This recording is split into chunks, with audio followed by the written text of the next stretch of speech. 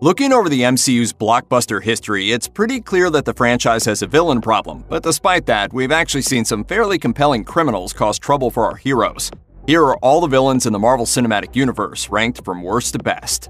In the Dark World, Kurse leads a prison riot, helps Malekith sack Asgard, and kills Thor's mother, Frigga. He also leads the battle against Thor in the film's climax, beating the Thunder God senseless with his brute strength. But even with all that, Kurse is little more than a forgettable monster with no personality.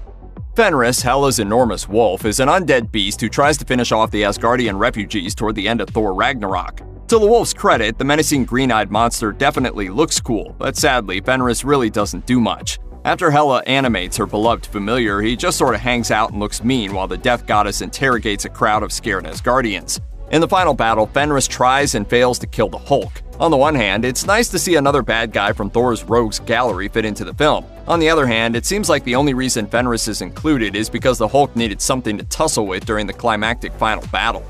Laufey is a powerful force in Thor's corner of the MCU, but we never really see much of him in action.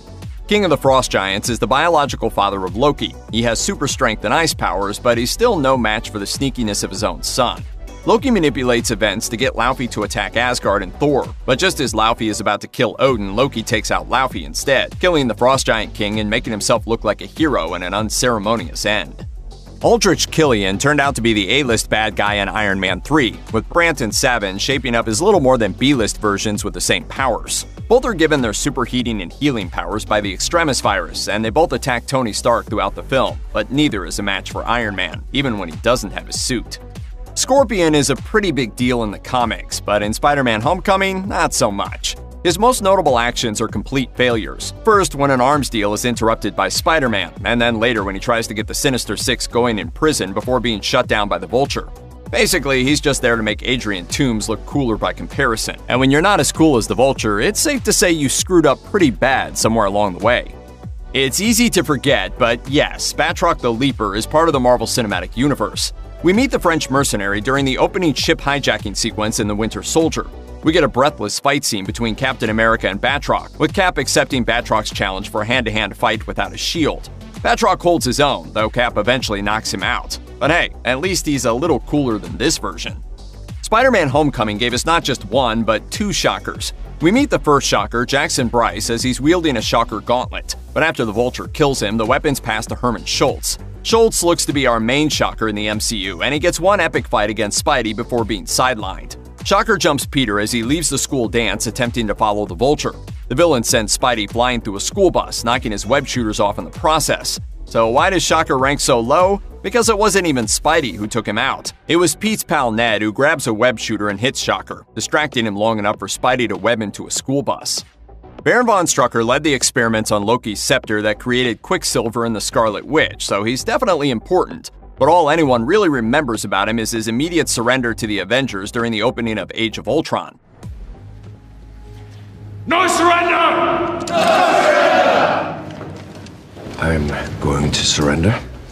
In the end, Strucker was just another Hydra goon, cut off his head and nobody really noticed. When the Destroyer shows up in Thor, it makes full use of every moment. The Destroyer's giant, powerful arms and legs can crush or stomp just about any opponent, and if they don't kill you, its laser blast probably will. We saw the Destroyer kill a few Frost Giants, then lay waste to a small town in New Mexico when Loki sent it to Earth hunting Thor. Still, it was no match for Thor when the God of Thunder regained his power and overcharged the Destroyer, ending the attack. Credit Sam Rockwell's unending charisma for Iron Man 2's Justin Hammer not showing up at the very bottom of this list. As far as credible villains are concerned, Justin Hammer is an absolute joke. He runs an arms manufacturer that's a rival to Stark Industries, except everything Hammer builds falls apart. The first version of the War Machine armor is basically a bare-bones Iron Man suit outfitted with a ton of hammer weapons, which works just about as well as duct tape and accessories to a car. To summarize, Sam Rockwell is great. Justin Hammer still kinda sucks though. Dr. Samuel Stearns doesn't actually ever call himself the leader, which is his villainous identity in the comics, but the Incredible Hulk isn't exactly subtle about the eccentric scientist's destiny. The last we see of him, he's on the ground as the Hulkified blood he's just pumped into Emil Blonsky drips into an open wound on his head. If a Hulk sequel had come to pass, we would almost certainly have seen Tim Blake Nelson return as the psychic and super intelligent leader. Nelson is perfect as an obsessed scientist who doesn't care much about the consequences of pursuing his goals across ethical lines. While he never actually turns green on screen, he shows plenty of signs of a moral compass in need of some fine-tuning.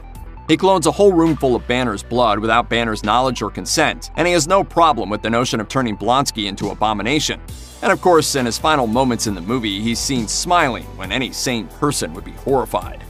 In The Incredible Hulk, General Thaddeus Thunderbolt Ross spends the entire film trying and failing to kill Bruce Banner. And for much of the film, he's a relatively one-dimensional military bad guy. Interestingly, however, Ross is one of the few characters from The Incredible Hulk to resurface later in the MCU. He became the U.S. Secretary of State in Captain America Civil War, pushing for the adoption of the Sokovia Accords, and even made cameos in Infinity War and Endgame, setting him up for even badder bad guy stuff in films to come. In an effort to capture the Hulk, humiliated soldier Emil Blonsky hits himself with an experimental version of the same gamma stuff that makes Hulks into Hulks, except it doesn't turn him into another Hulk. Instead, he becomes the Abomination, a monstrous one-note creature that looks like a rotting troll. Yawn. He lives through the end of The Incredible Hulk and is apparently in a jail cell somewhere. Dark Elf Malekith had almost no personality and basically existed as a freaky-looking dude trying to get an Infinity Stone, and Thanos already does that way better. It's a shame, because on the surface, Malekith is extremely formidable. He even stages a surprise assault on Asgard itself, breaching the city's defenses, and later sets his sights on Earth. He put up a heck of a fight against Thor in the final act of the Dark World, though the God of Thunder still prevails. Mickey Rourke's Whiplash was one of the many problems in Iron Man 2, despite some admittedly awesome action scenes along the way. Whiplash never feels all that intimidating, at least after that epic attack at the Monaco Grand Prix. He's motivated by a vague, kinda boring backstory and teams up with Justin Hammer, who we've already established kinda sucks. And then there was that odd obsession with his bird. Tanelier Tavan, better known as the Collector, has a remarkably low-key career as an MCU villain. You might understandably question whether he's really a villain at all. Look carefully and you can see that he's pretty darn evil.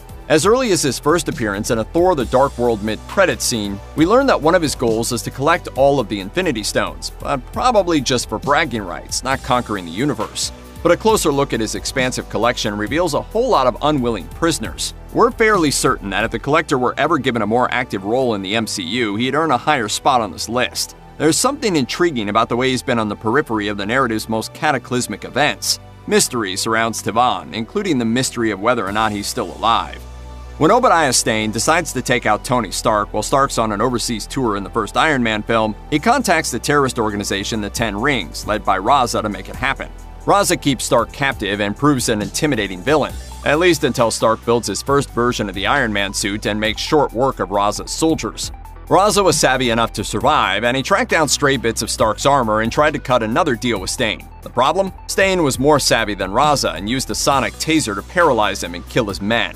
Despite his unceremonious ending, Raza is still technically the first villain we met in the Marvel Cinematic Universe, and a throwback to the simple days of the MCU. Korath has a small but memorable role in Guardians of the Galaxy, which provided one of the most memorable moments from the movie's opening scenes. Hey, you know what? There's another name you might know me by. Star-Lord. Who? Star-Lord, man. Though Star-Lord gets the better of him, Korath still puts up a heck of a fight. He also manages to reacquire the Infinity Stone along with Nebula, which sets up Ronan the Accuser's near world-ending attack on Xandar. Without Korath, Ronan would never have had the Infinity Stone to begin with, so he certainly served a purpose. He even holds his own against Drax the Destroyer for a while, at least until Drax rips out the cybernetic implant in his head, killing him. Hey, at least he went out fighting. Andy Serkis actually does an extremely entertaining job with Ulysses Klaue in both Age of Ultron as well as Black Panther, which gives us a believable version of the Klaue we know from the comics and cartoons, a character who still has the potential to come back after his death as a dude made of sound waves. Hopefully, the MCU will resurrect this classic comics B-lister for future supervillainous action. Walter Goggins is a genuine delight every time he shows up on screen, and his appearance in Ant-Man and the Wasp is no exception. Sure, Sonny Burch doesn't do much compared to the likes of Killmonger or Thanos, but he might be one of the MCU's most comic booky villains ever. As a dealer in illicit technology, Burch is a character that, like the Vulture, operates on the fringes of a universe filled with magic hammers and alien technology. The difference is Burch is the kind of sleazy mastermind who rolls around in a white and gold SUV, conducts his illegal business in broad daylight, and commands an army of nameless motorcycle-riding henchmen. Burch is the perfect character to have around to reinforce the idea that there's more to this world than Shakespearean gods and magic space rocks. She might not have been the big bad in Guardians of the Galaxy Volume 2, but the Golden Goddess Aisha was able to cause more than enough trouble for Star-Lord and his team.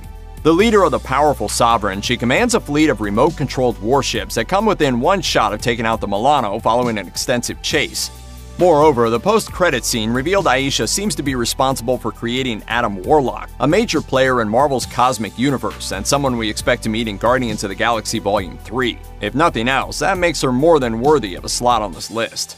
The Chitauri basically served as cannon fodder against Earth's mightiest heroes in the final hour of the Avengers. Even still, they are a massive alien army, led by those positively terrifying gigantic dragon ships that tore through Manhattan. Their eventual humiliation notwithstanding, the Chitauri were more than formidable enough to push the Avengers to the brink in their first big-screen team-up. And when they returned for their big final battle in Endgame, their only strength seems to be in numbers, and they were defeated just as easily. In Captain America the First Avenger, Arnim Zola's appearance is basically just an Easter egg. In Winter Soldier, however, the setup of having Zola around for the first movie pays off in a cool way. He might not be a robot with a camera for a head and his face on a giant TV screen built into his guts like in the comics, but what Winter Soldier's big reveal lacks in robot bodies, it more than makes up for by making him genuinely creepy.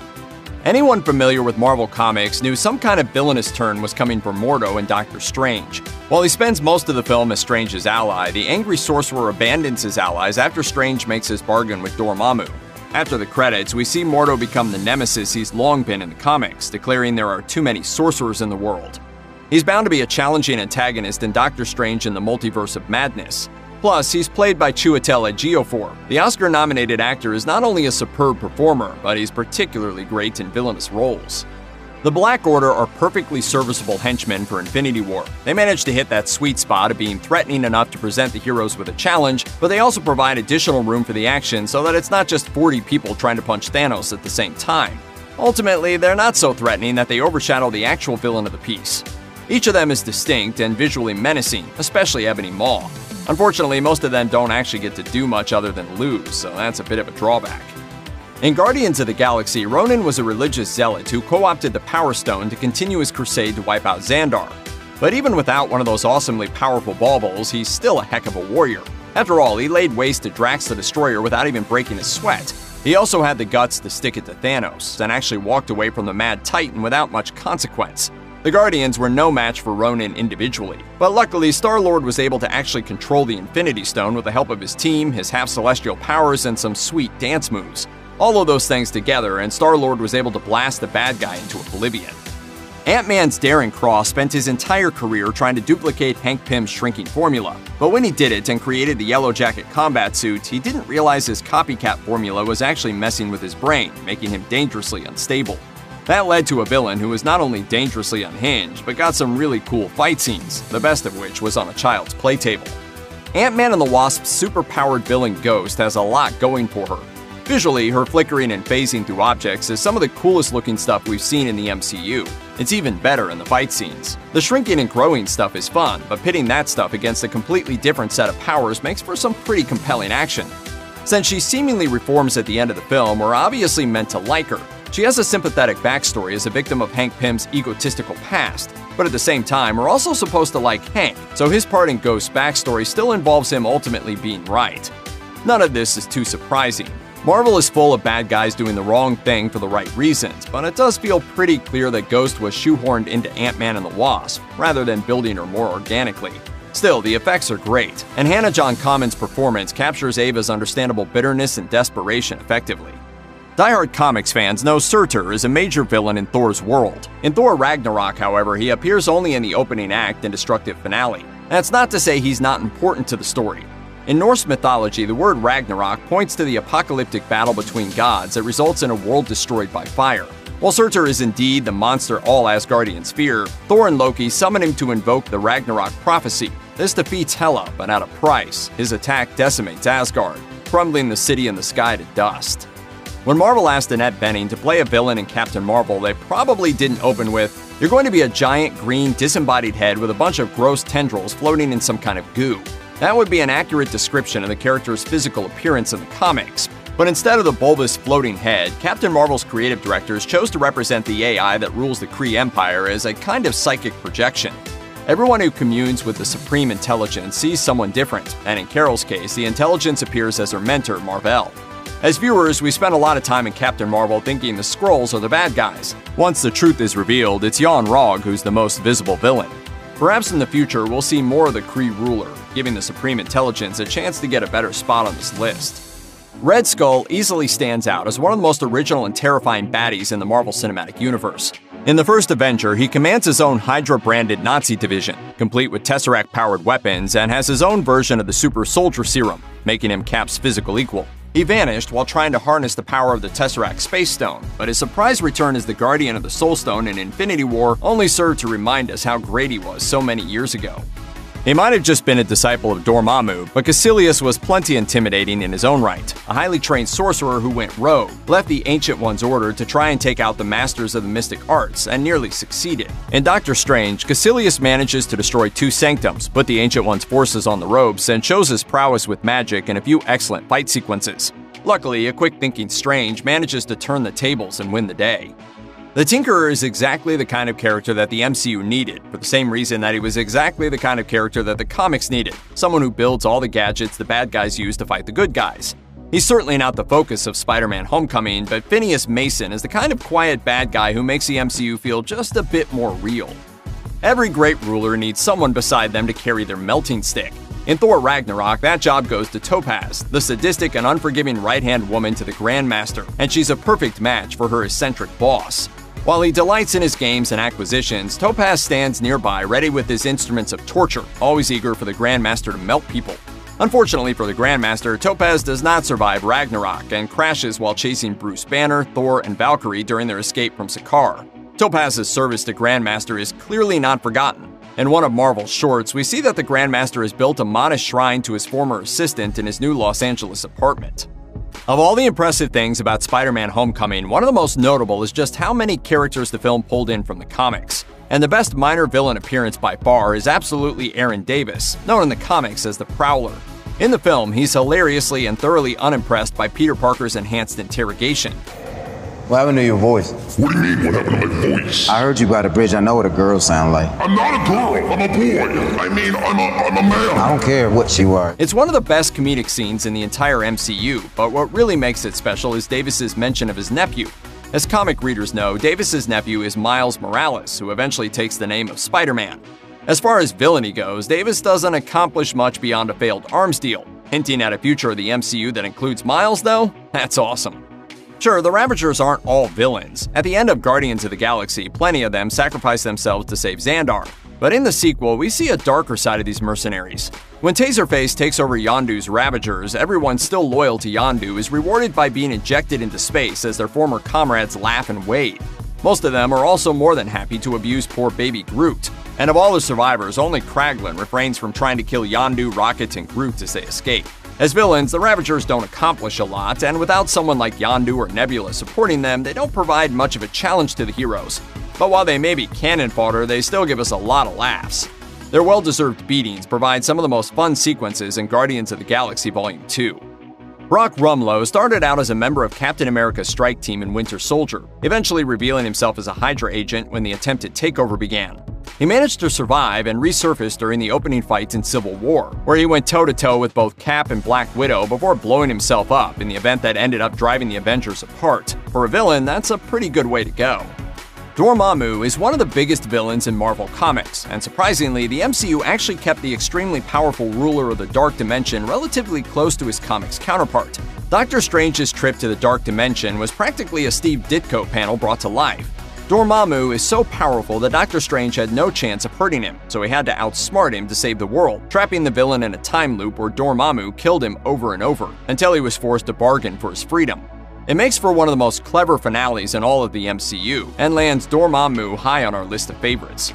After one final explosive tussle with Gamora, Nebula joins the side of the Angels in Guardians of the Galaxy Volume 2, but that's not true of every version of Nebula we meet. In fact, it's indirectly because of Nebula that Thanos gets to wage his final battle against the good guys in Endgame. When Nebula goes back in time to 2014 to help get the orb, the Nebula of that time becomes aware of her. The 2014 Nebula isn't reformed. She's still loyally killing anything and everything her father tells her to, as well as harboring murderous jealousy towards Gamora. 2014 Nebula is pretty tragic.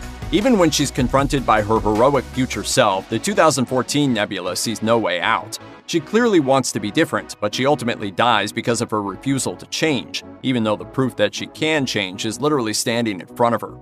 When Marvel signed Robert Redford for a superhero movie, you knew it'd be an interesting role, and his turn as Alexander Pierce delivered.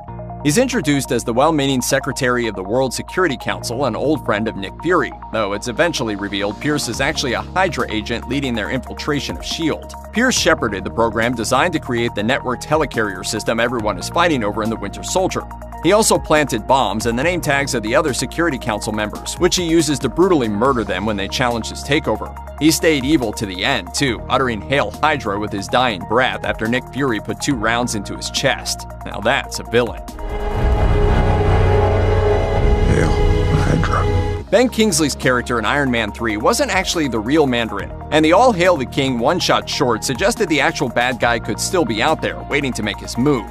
But that fake Mandarin still gave us the chills, at least until it was revealed that he's really just an out-of-work actor named Trevor Slattery, who can barely be trusted with a 6-pack of beer, much less a gun. Still, though it loses some luster by the end, the Mandarin presented in the front half of Iron Man 3 is one of the scariest baddies in the MCU. It might have been a ruse, but it was effective. And you'll never see me coming. When Thor is suddenly marooned on the junk planet Sakaar, he comes in contact with the Grandmaster. In the comics, the Grandmaster is just an immortal dude who loves playing games of any kind. But in the hands of Jeff Goldblum, the Grandmaster becomes one of the weirdest and funniest characters in the MCU. Here's hoping we get to see a lot more of him in the future. Well, maybe not as much as he wants us to. On any other world, I'd be like millions of years old. But here on Sakaar, you have to respect where it all began, and Jeff Bridges' Obadiah Stane, aka Ironmonger, set the tone for the villains of the MCU in the first Iron Man film. Bridges' Stane is positively slimy, betraying Tony Stark and inadvertently setting his entire hero's journey in action. So really, we can thank Stane for kicking off the entire MCU. When his assassination attempt on Stark in the desert fails, Stane eventually dons the massive Ironmonger suit to try and finish the job himself. A lot has changed since Ironmonger stalked the skies, but his final fight with Iron Man had a brutal, messy feel that really let you feel the hate Stane had for Stark, and it still resonates, even in a world with heavy hitters like Thanos prowling around. James Spader's chilling voice brought absolute terror to the metal menace that was Ultron, with a near-endless supply of robot bodies and a design that had comic fans geeking out. He exemplifies how technology can be our greatest scourge, though Ultron does it with a wit that only Spader can provide, verbally sparring with the best of them. Like any great villain, Ultron also has a real motivation for his dastardly deeds. Looking at the facts, Ultron's final determination that humans and superheroes are what make the world such a dangerous place makes its own twisted kind of sense. The most amazing thing about Helmut Zemo in Civil War is that he's just an average guy with no real plans for world domination. He's just a man who wants revenge for the death of his family, and he's wise enough to realize the best way to take out the Avengers is to set them against one another. Yes, his plan does require a few big leaps of movie logic, but it was refreshing to see a villain like Zemo brought to life in the MCU. He's a great reminder that it doesn't take world-smashing superpowers to give Earth's mightiest heroes a run for their money. Iron Man 3 is one of the most polarizing movies in the Marvel Cinematic Universe, featuring an epic fake-out that reveals Guy Pearce's Aldrich Killian is actually the villain behind a mysterious rash of bombings and terrorist attacks sweeping the globe. His secret weapon? Extremis, a versatile technology that first showed up in the Iron Man comics and is reimagined here as a way to superheat one's body and literally regrow limbs. Killian's particular skill set makes for one of the most technically ambitious fight scenes in the MCU. It's sometimes hard to believe any villain can truly go toe-to-toe with Tony Stark, but Killian made a heck of a run. Peter Quill's search for his father was a key part of Guardians of the Galaxy Volume 2, a journey that brought him face-to-face with Kurt Russell's Ego, who's as bad a dad as they come. Ego is one of the most powerful villains in the MCU, right up there alongside Thanos himself. Ego's essentially a god who wants to literally become the universe by replacing all other life. And Russell sells it so well that you really understand where Ego's coming from, even if he's a psychopath who's killed hundreds of his own children in his quest for power. Ego redefined the concept of daddy issues. Of course I have issues! That's my freaking father! Mysterio isn't the best villain in the Marvel Cinematic Universe, but he might just be the cleverest. After 10 years of movies inspired by comics, the MCU proved with Endgame that it was its own distinct version of the superhero universe. A series of alternate surprises led to Mysterio, with a promise of a multiverse that could take things to the next level, and then we find out that it's all just one big con. Instead of being the way forward, Mysterio ties everything back to the very first Iron Man movie, and is one of the many things that made Far From Home the perfect epilogue to the Infinity Saga. In a universe of world-destroying monsters, the Vulture is decidedly street-level in his approach, but that's exactly what makes him work. The film's writers tweaked his backstory to make Adrian Toomes the father of Peter Parker's teenage crush in Spider-Man: Homecoming, and he takes the girlfriend's angry dad trope to a whole new level. The effects team did an amazing job with his armor and appearance, with the Vulture looking positively terrifying and inhuman when he's stalking his prey. We've never seen Thor face a villain like Hela, the goddess of death, in any of the other MCU films. Much like Loki before her, this Asgardian villain is someone audiences will immediately love to hate. As soon as Odin passes away, Hela appears to the brothers and presents her plan to take her rightful place on Asgard's throne. To prove her point, she easily crushes Thor's hammer. The truth is eventually revealed that Hela once acted as Odin's executioner, leading the Asgardian army to victory over all 9 realms. This secret history elevates Hela to epic villain status. Eric Killmonger essentially has a superhero's origin. His father is killed in front of him, his royal heritage is denied to him, and he uses those tragedies to motivate a relentless dedication, training himself to the peak of his abilities before seeking vengeance. That setup is a whole lot closer to Batman than it is to Ultron. When you add in the fact that Killmonger specifically wants to address a continuing history of racism, it's hard not to admit that he makes some pretty good points. Even if he's right, though, his goal is dominance rather than leadership, which makes him a true ideological opponent for T'Challa. It's one of the things that makes their final battle, in which they're both in nearly identical Black Panther costumes, so good. They're reflections of each other, both committed to fight for their ideals without compromising who they are. There's a reason Marvel Studios chose to use Loki as an ongoing villain for the Avengers. He's one of the most compelling, calculated, and charismatic villains ever. Tom Hiddleston is so good at being bad that Marvel opted to keep him around long after his bid for supremacy was foiled at the hands of Earth's mightiest heroes. He's still no match for the Hulk.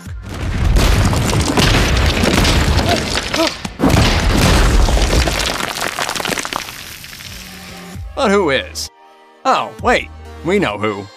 Thanos is the villain of the Marvel Cinematic Universe. There's been a lot of character work put into the cinematic version of Thanos, which is especially impressive considering that most of it is shown to the audience in Infinity War, a movie that's also juggling story arcs for dozens of other characters at the same time. Through it all, he's shown to have the same quality that all the greatest villains share. He thinks he's right. He's the hero of his own story, the only one who can step up and save the universe from itself, and is willing to sacrifice whatever he needs to in pursuit of that goal. In the comics, Thanos has been referred to as the ultimate nihilist, but the MCU's version is the exact opposite. He believes very much in what he's doing, which makes him even more compelling and more dangerous. Check out one of our newest videos right here. Plus, even more Looper videos about your favorite shows are coming soon. Subscribe to our YouTube channel and hit the bell so you don't miss a single one.